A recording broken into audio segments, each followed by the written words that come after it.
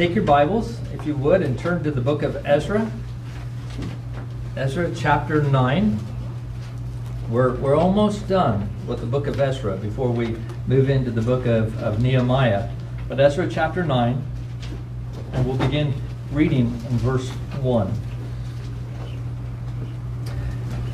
After these things, that's after the second group of exiles had returned, after these things had been done, the officials approached me and said, "The people of Israel and the priests and the Levites have not separated themselves from the peoples of the lands with their abominations, from the Canaanites, the Hittites, the Perizzites, the Jebusites, the Ammonites, the Moabites, the Egyptians, and the Amorites.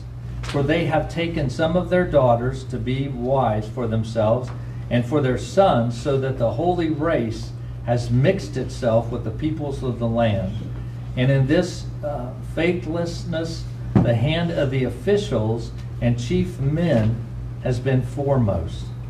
As soon as I heard this, I tore my garment and my cloak and pulled a hair from my head and beard and sat appalled. Then all who trembled at the words of the God of Israel because of the faithlessness of the returned exiles gathered around me while I sat appalled until the evening sacrifice. And at the evening sacrifice I rose from my fasting with my garment and my cloak torn and fell upon my knees and spread out my hands to the Lord my God, saying, "Oh my God, I am ashamed and blush to lift my face to you. My God, for our iniquities has risen higher than our heads, and our guilt has mounted up to the heavens. From the days of our fathers to this day, we have been in great guilt, and for our iniquities, we, our kings, and our priests have been given into the hand of the kings of the land, to the sword, to captivity, to plundering, and to utter shame, as it is today. But now, for a brief moment, favor has been shown by the Lord our God to leave us as a remnant and to give us a secure hold within his holy place, that our God may brighten our eyes and grant us a little reviving in our slavery. For we are slaves, yet our God has not forsaken us in our slavery, but has extended to us his steadfast love before the kings of Persia, to grant us some reviving, to set up the house of our God, to repair its ruins, and to give us protection in Judah and Jerusalem. And now, O God, what shall we say after this? For we have forsaken your commandments, which you commanded by your servants the prophets, saying, the land that you are entering to take possession of it is a land impure with the impurity of the peoples of the land, with their abominations that have filled it from end to end with their uncleanness. Therefore do not give your daughters to their sons, neither take their daughters for your sons, and never seek their peace or prosperity, that you may be strong and eat the good of the land, and leave it for an inheritance to your children forever. And after all that has come upon us for our evil deeds and for our great guilt, seeing that you, our God, have punished us less than our iniquities deserved, and have given us such a remnant as this, shall we break your commandments again and intermarry with the peoples who practice these abominations? Would you not be angry with us until you consumed us, so there should be no remnant nor any to escape? O Lord, the God of Israel, you are just, for we are left a remnant that has escaped. And as it is today, behold, we are before you in our guilt, for none can stand before you because of this. The Bible tells us that the grass that is outside, the beautiful flowers that are in your flower bed, all those things will fade away. But the word of our God will stand forever. Amen? You may be seated. Let's pray. Heavenly Father, we thank you for the blessing of your word. We thank you for the blessing of your presence here today, that God, you've not just given us the written words on this page and said, here, have at it, but it is actually your Spirit that comes and speaks your word to your people. And we would pray that that would be the case this morning.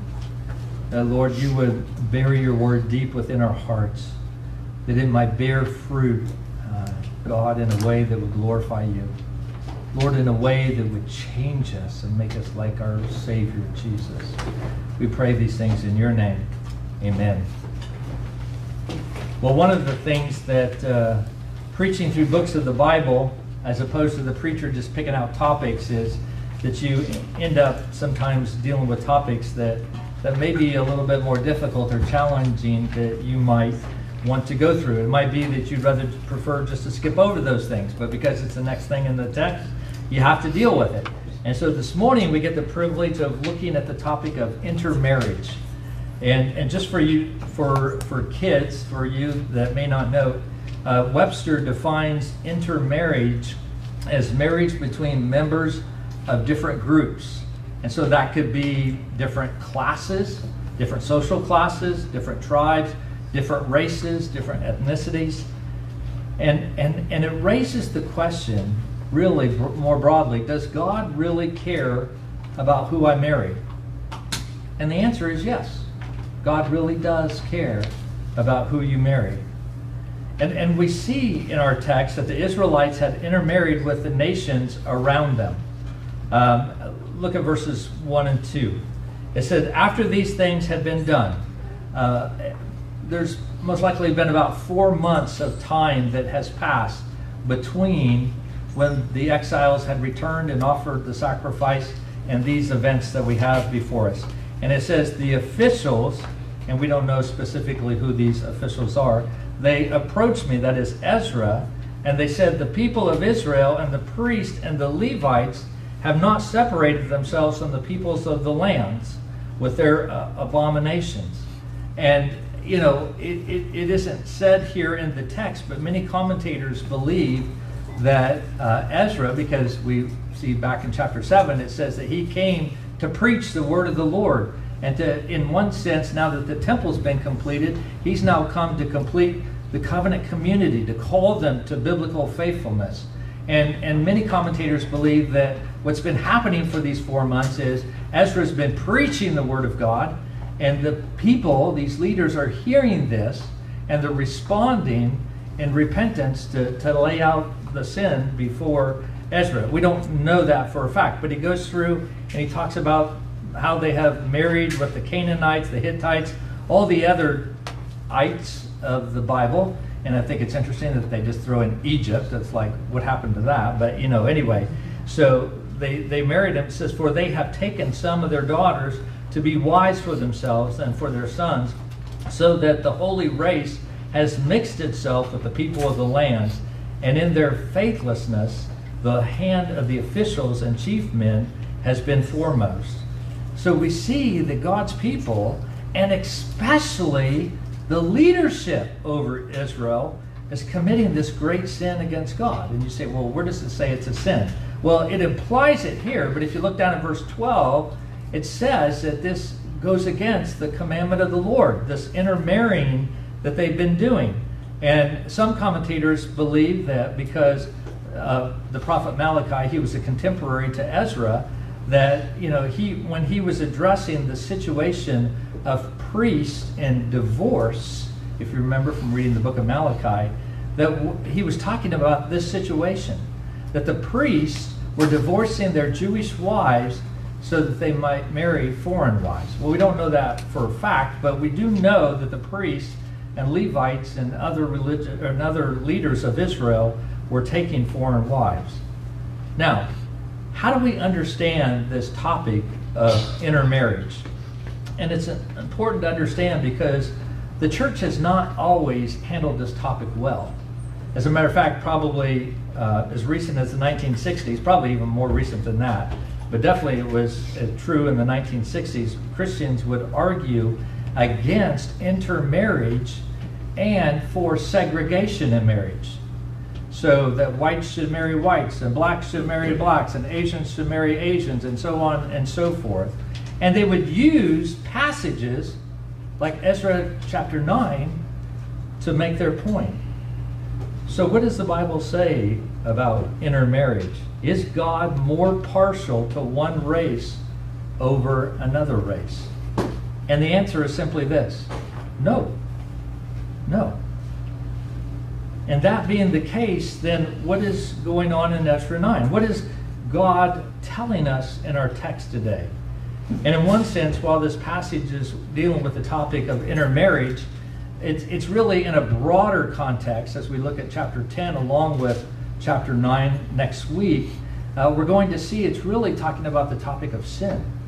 And intermarriage is just the particular circumstance, it's just the particular sin that's being done here. And so in one sense, we're going to be talking about intermarriage, but even more broadly, we're going to be talking about sin in our text today. And I want us to see to what extent is intermarriage a sin.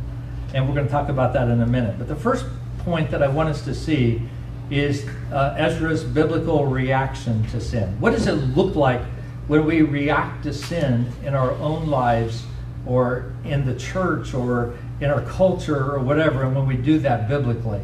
And the short answer is Ezra was appalled by Israel's sin. He was appalled by Israel's sin. God had brought his people back safely to Jerusalem, and as we read in Ezra chapter 8, verse 22, which was proven over and over and over, the hand of our God is for good on all who seek him, and the power of his wrath is against all who forsake him. And God had shown his goodness to Israel.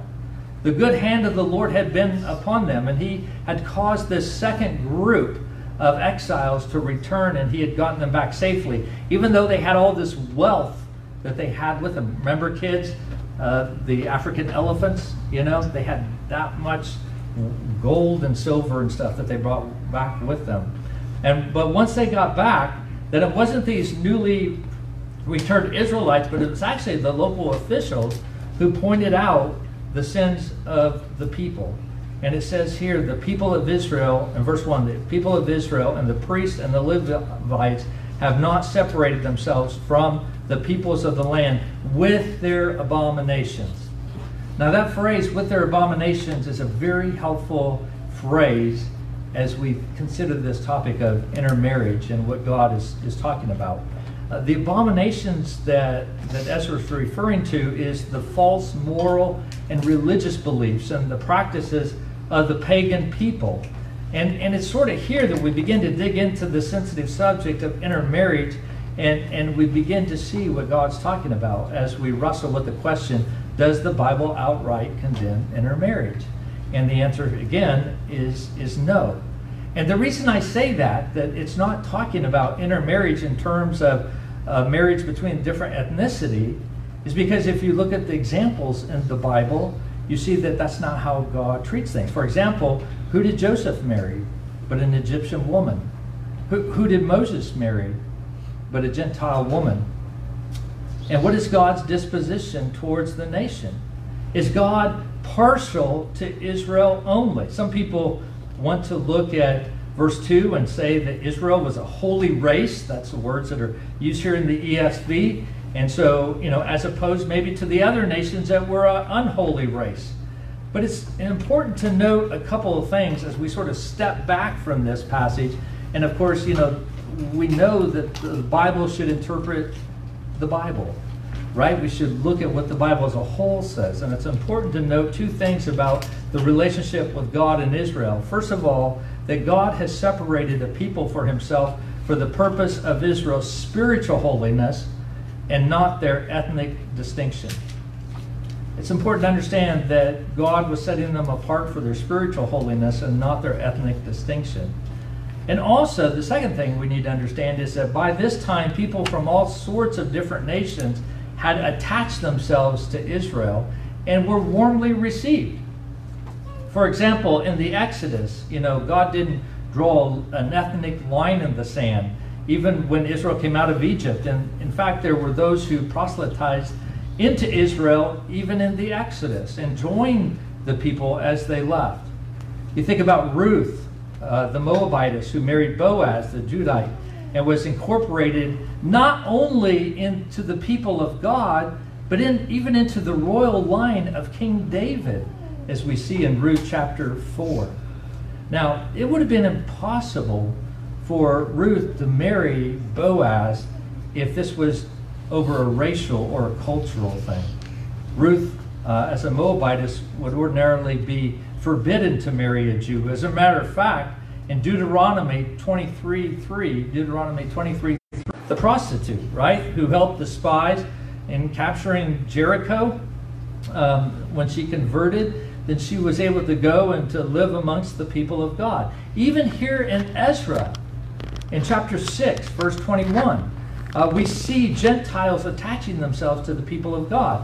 Once the temple had been rebuilt, we read that the Israelites celebrated the Passover, and this is what it says in Ezra 6:21. It was eaten by the people of Israel who had returned from exile, and also by everyone who had joined them and separated himself from the uncleanness of the peoples of the land to worship the Lord, the God of Israel. That the Gentiles that have forsaken the ways that they had and followed the Lord were able to be part of God's people. Well, if God received a select people from other nations into the community of his people, then why is there this prohibition against intermarriage? And to answer that, you have to look at verse 1. And you look at this list of people, these ites that are here, the Moabites and the Amorites and others that are here. And you see that that's the same list of people that you see back in the list in Exodus and Deuteronomy and other places. These were the inhabitants of the land, and Israel was to remain separate from these people after Israel had conquered the land. Why? Well, it really had nothing to do with ethnicity, and it has everything to do with their religion, with what Ezra calls their abominations. And just so you get a better picture of this, if you look at Ezra chapter 10 and verse 10, Ezra says to the people later, "You have broken faith and married foreign women." So it had to do with the fact that they had broken the faith that they had with the Lord and following him.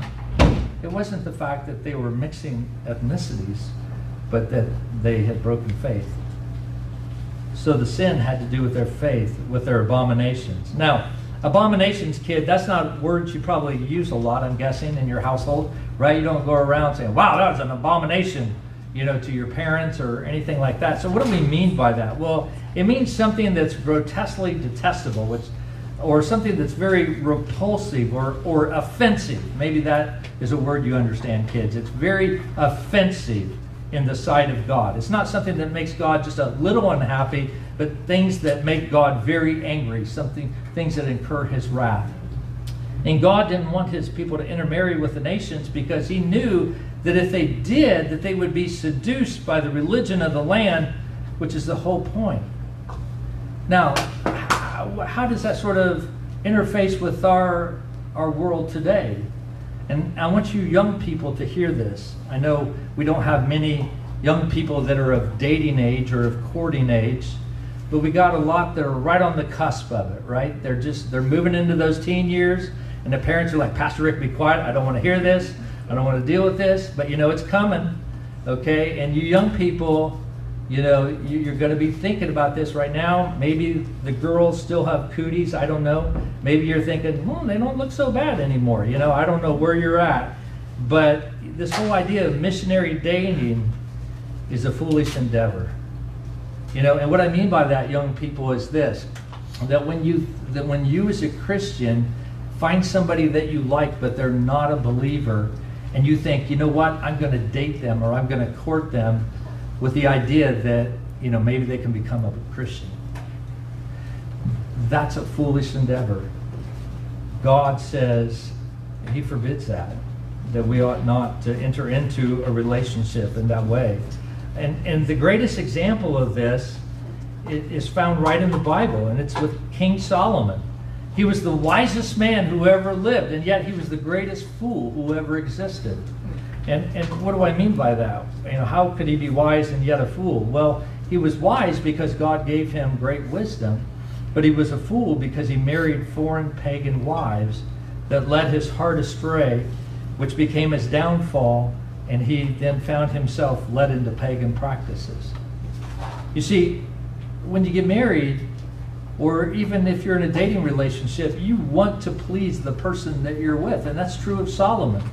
He wanted to give his wives what they wanted, and they wanted to share their religious practices with him, and he didn't want to displease them, and so he did what they wanted. But the problem is what they wanted was an abomination.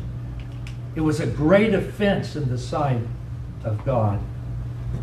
You see, God knew that his people could not love him and pagan spouses, and so God commands his people, and he still does it today, brothers and sisters, to date only in the Lord, to marry only in the Lord. In other words, only those who are believers. Why?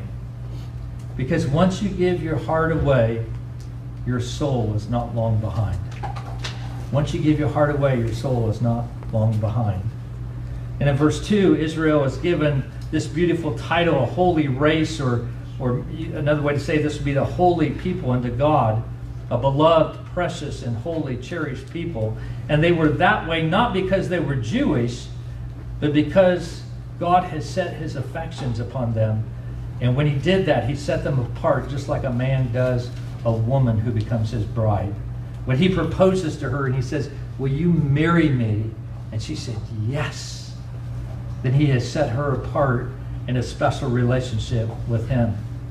And that's what made Israel holy and beautiful in the sight of God. Therefore, they were to follow God in all their ways. And in setting them apart, God was not interested in, I don't mean to be crass in this description, but in setting them apart, God was not interested in a love triangle.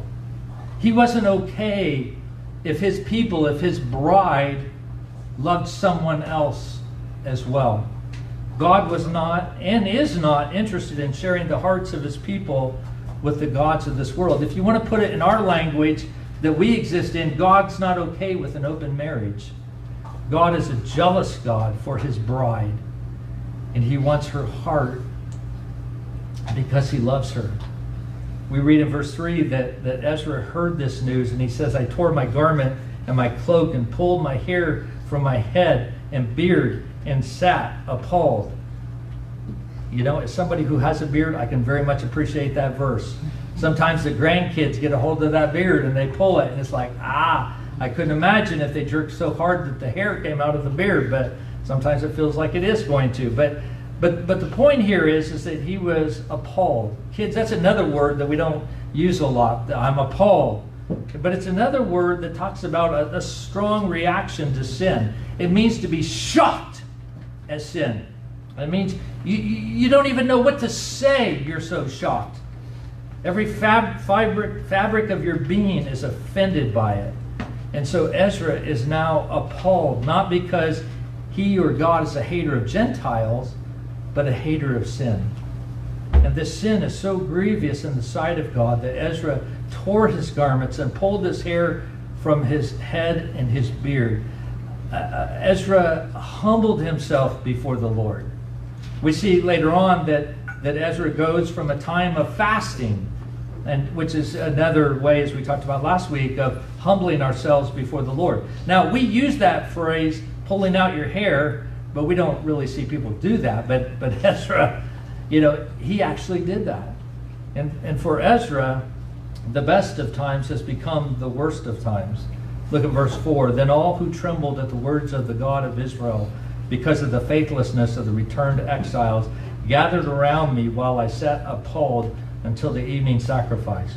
And then verse 5 tells us that Ezra rose from his fasting with his clothes torn. He fell on his knees. He spread out his hands and he began to pray. And that's the rest of the text, is this prayer of confession, of intercession that he makes before the Lord on behalf of the people. And we see several things. That when we come before the Lord to confess our sins, that true confession acknowledges the corporate nature of sin. It acknowledges the corporate nature of sin. It's interesting about Ezra's prayer is that he's not praying for his own sin, but rather he's praying for the congregation. It's a corporate prayer of confession. He begins in verse 6 by saying, I. And it's not very long before he switches to the third person talking about our iniquities, including himself. He says, "For our iniquities have risen higher than our heads.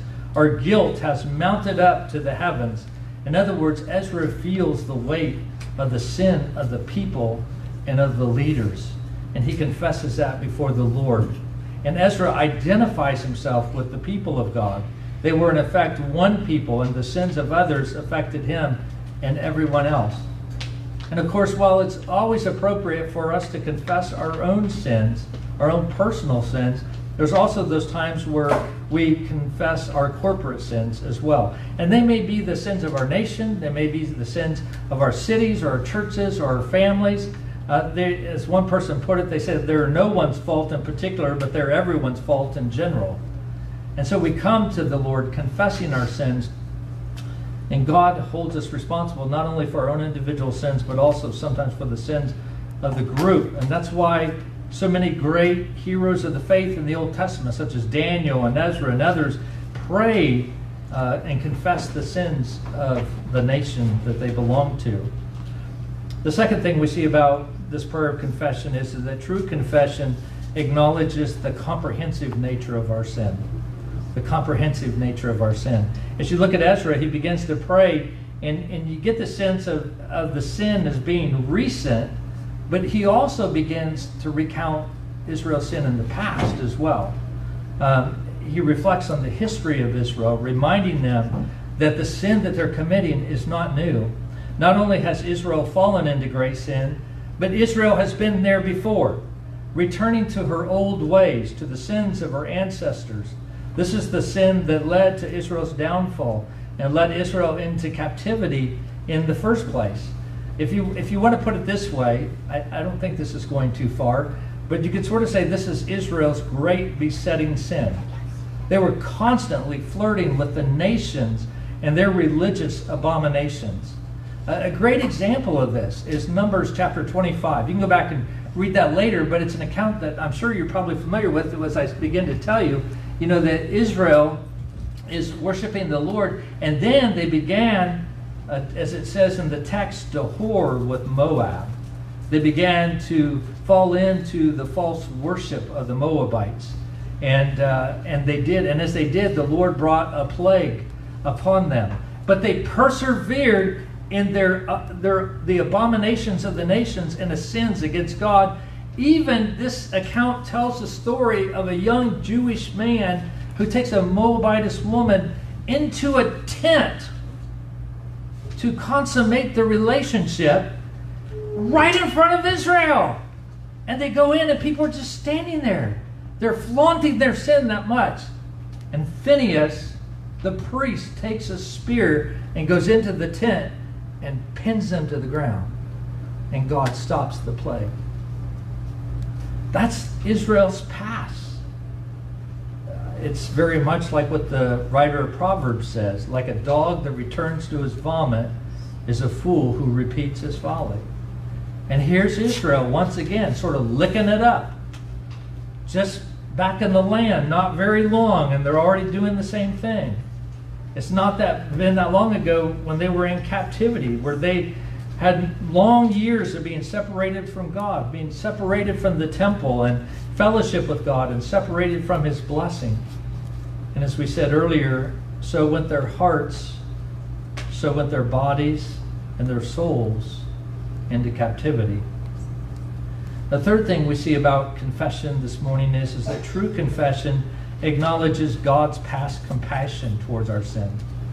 It acknowledges God's past compassion toward our sin. Ezra points out God's grace to Israel in verses 8 and 9. But now, for a brief moment, favor has been shown by the Lord our God to leave us a remnant and to give us a secure hold within His holy place, that our God may brighten our eyes and grant us a little reviving in our slavery. For we are slaves, yet our God has not forsaken us in our slavery, but has extended to us His steadfast love before the kings of Persia, to grant us some reviving, to set up the house of our God, to repair its ruins, and to give us protection in Judah and Jerusalem. Basically, those verses are a summation of Ezra chapter 1, chapters 1 through 8. And Ezra is saying the Lord has been good to us. Even though he says in verse 9, we are slaves, God's chosen people, yet slaves again, but God has not forsaken us. Instead, God has restored us and brought us back and made us a remnant. You see, God is a jealous God for the hearts of his people. And his love, brothers and sisters, is so strong that it will not overlook us flirting with sin. Rather, God's love for us is so jealous that he calls us away from sin. That God will not share us with our sin. Now, all of us have been to weddings, I'm sure. But of all the weddings that you've been to, have you ever recounted a time when the bride and the groom stood up there in front to take their vows before the preacher, fully planning on sharing their spouse with somebody else on the honeymoon? Forgive me once again for being crass, but I just want us to see, we would look at that and we say, no! Oh, that's gross! No, that's awful! I mean, what couple gets married thinking they're going to get a divorce? Instead, we get married with a proper sense of jealousy where we will not spare our spouse with anyone. We want them heart and mind and body and soul, and rightly so. Well, if that's true for us, how much more is God holy and right in his jealousy towards the hearts of his people?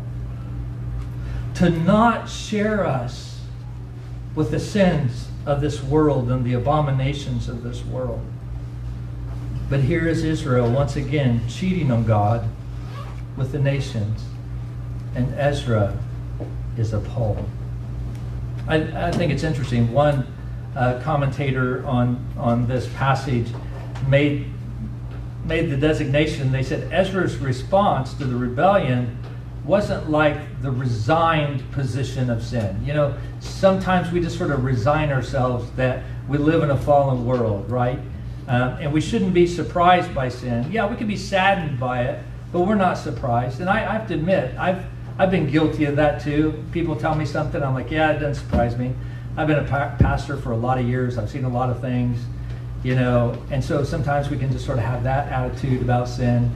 So it's just sort of a resigned position. Other people have sort of a retaliatory approach. Well, just wait till I get my hands on them, then I'll give them a piece of my mind. But instead, Ezra had a repentant response.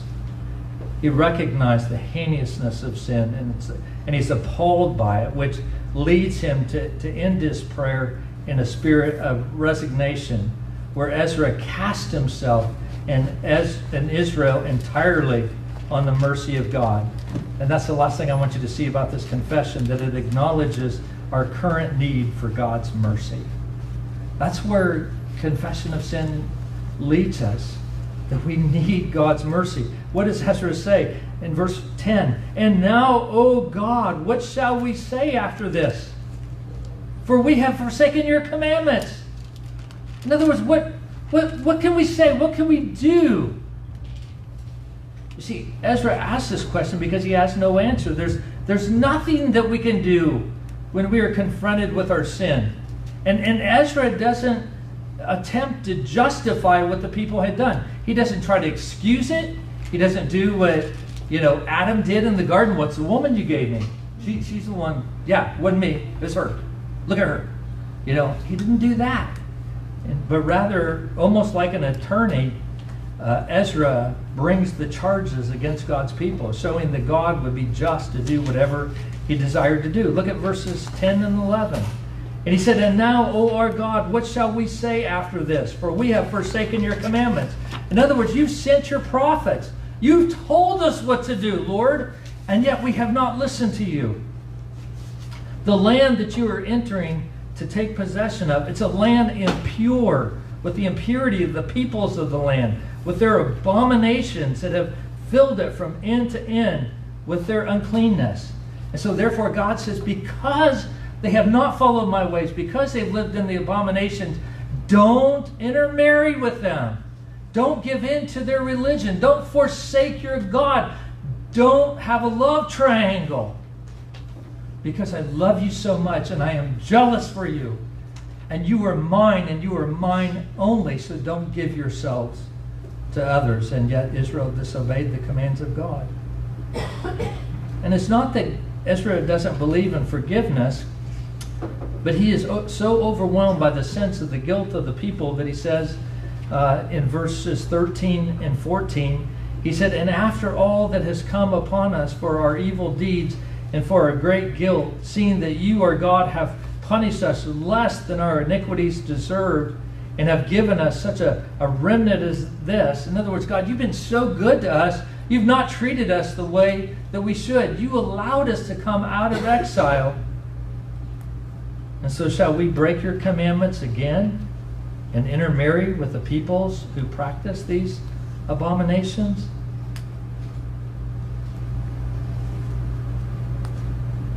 You see, Ezra didn't ask for forgiveness, not because he didn't think that God can't forgive, but lest he appeared to make light of Israel's condition. So he contemplates maybe even the possibility that he and his brothers and sisters have reached the limit of God's patience. Look at verse 14. Shall we break your commandments again and intermarry with the peoples who practice these abominations? Would you not be angry with us until you consumed us, so that there should be no remnant nor any to escape? There is a patience, a limit to God's patience. And Amos, the prophet, talks about this. If you read his preaching, a phrase he uses over and over, he says, for 3 transgressions and for 4. In other words, what he's saying is the judgment of God didn't come the first time around or the second time around, but maybe the 3rd or the 4th time around. There was patience, but there came a time when that patience ran out and judgment would come. Now, we know that that will be the case because one day all of humanity will stand before God and give an account for their relationship with God or their lack of relationship with God. And we know that with God's people, his patience will not run out, but he will continue to discipline us and draw us to himself.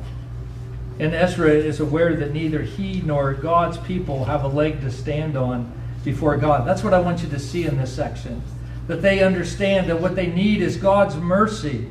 He says in verse 15, and O Lord, the God of Israel, you are just, for we are left a remnant that has escaped as it is today. Behold, we are before you in our guilt, for none can stand before you because of this. In other words, God, we have no hope save your mercy. And so we come to the end of the text.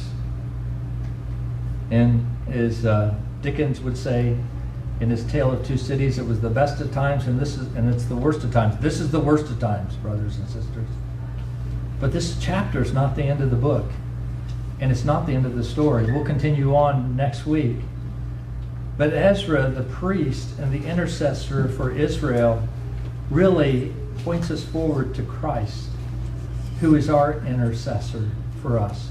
There is one who's unlike Ezra, one who is a sinless. He's a prophet, priest, and king who will not intermarry, who will not compromise, who will not flirt with the nations, who will not give his heart away, who will not be guilty of missionary dating or marriage. One who is sinless, and yet one who identifies with our sin and our shame and our guilt. And of course, I'm speaking of Christ. He stands in our place that the harm may come upon him instead of us. He's rightly appalled at our sin, but he accomplishes what Ezra cannot in Ezra 9. He stands, Christ stands in the courtroom of God with the weight of our sin, and he takes the punishment for us. He does that which we cannot do. Brothers and sisters, only a return to the gospel can cure this kind of guilt. If you're here this morning and you've been struggling with sin and you realize that you have been like the Israelites and you have been whoring with the nations, you've been living in sin, and yet you come to church on Sunday morning looking all good and holy and righteous and like great people, and yet you know that your heart has been far away from the Lord. The only hope you have is to turn to Christ and to ask for His mercy.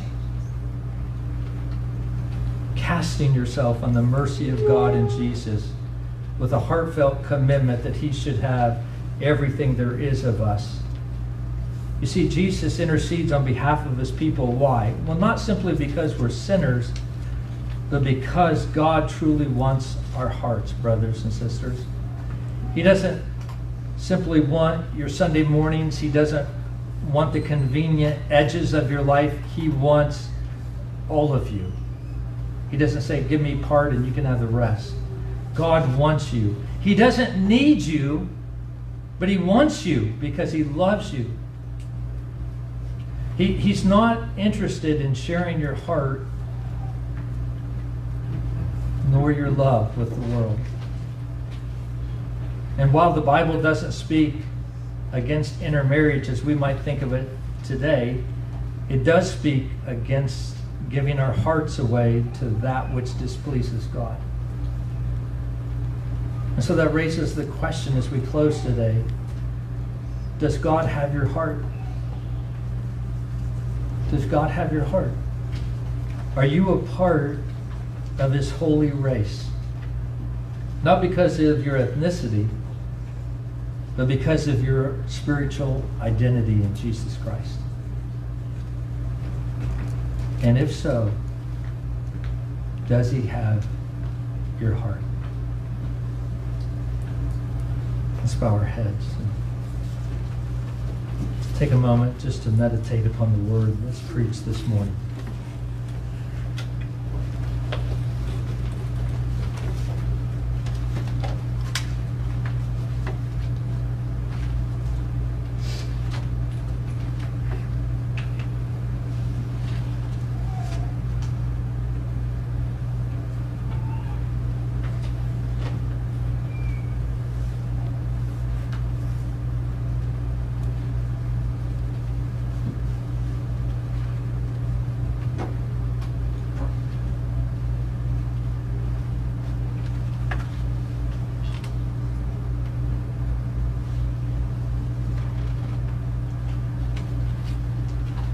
Oh God, we pray that this morning that we would be appalled by our sin.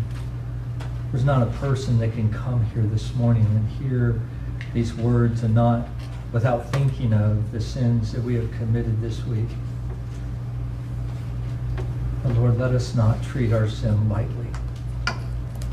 Let us be overwhelmed. Let us be appalled so it might drive us to the mercy of the one and only who can save us. The one and only who is our Savior and our Lord. Oh God, forgive us for too often being involved in a love triangle. Capture our hearts, O Lord.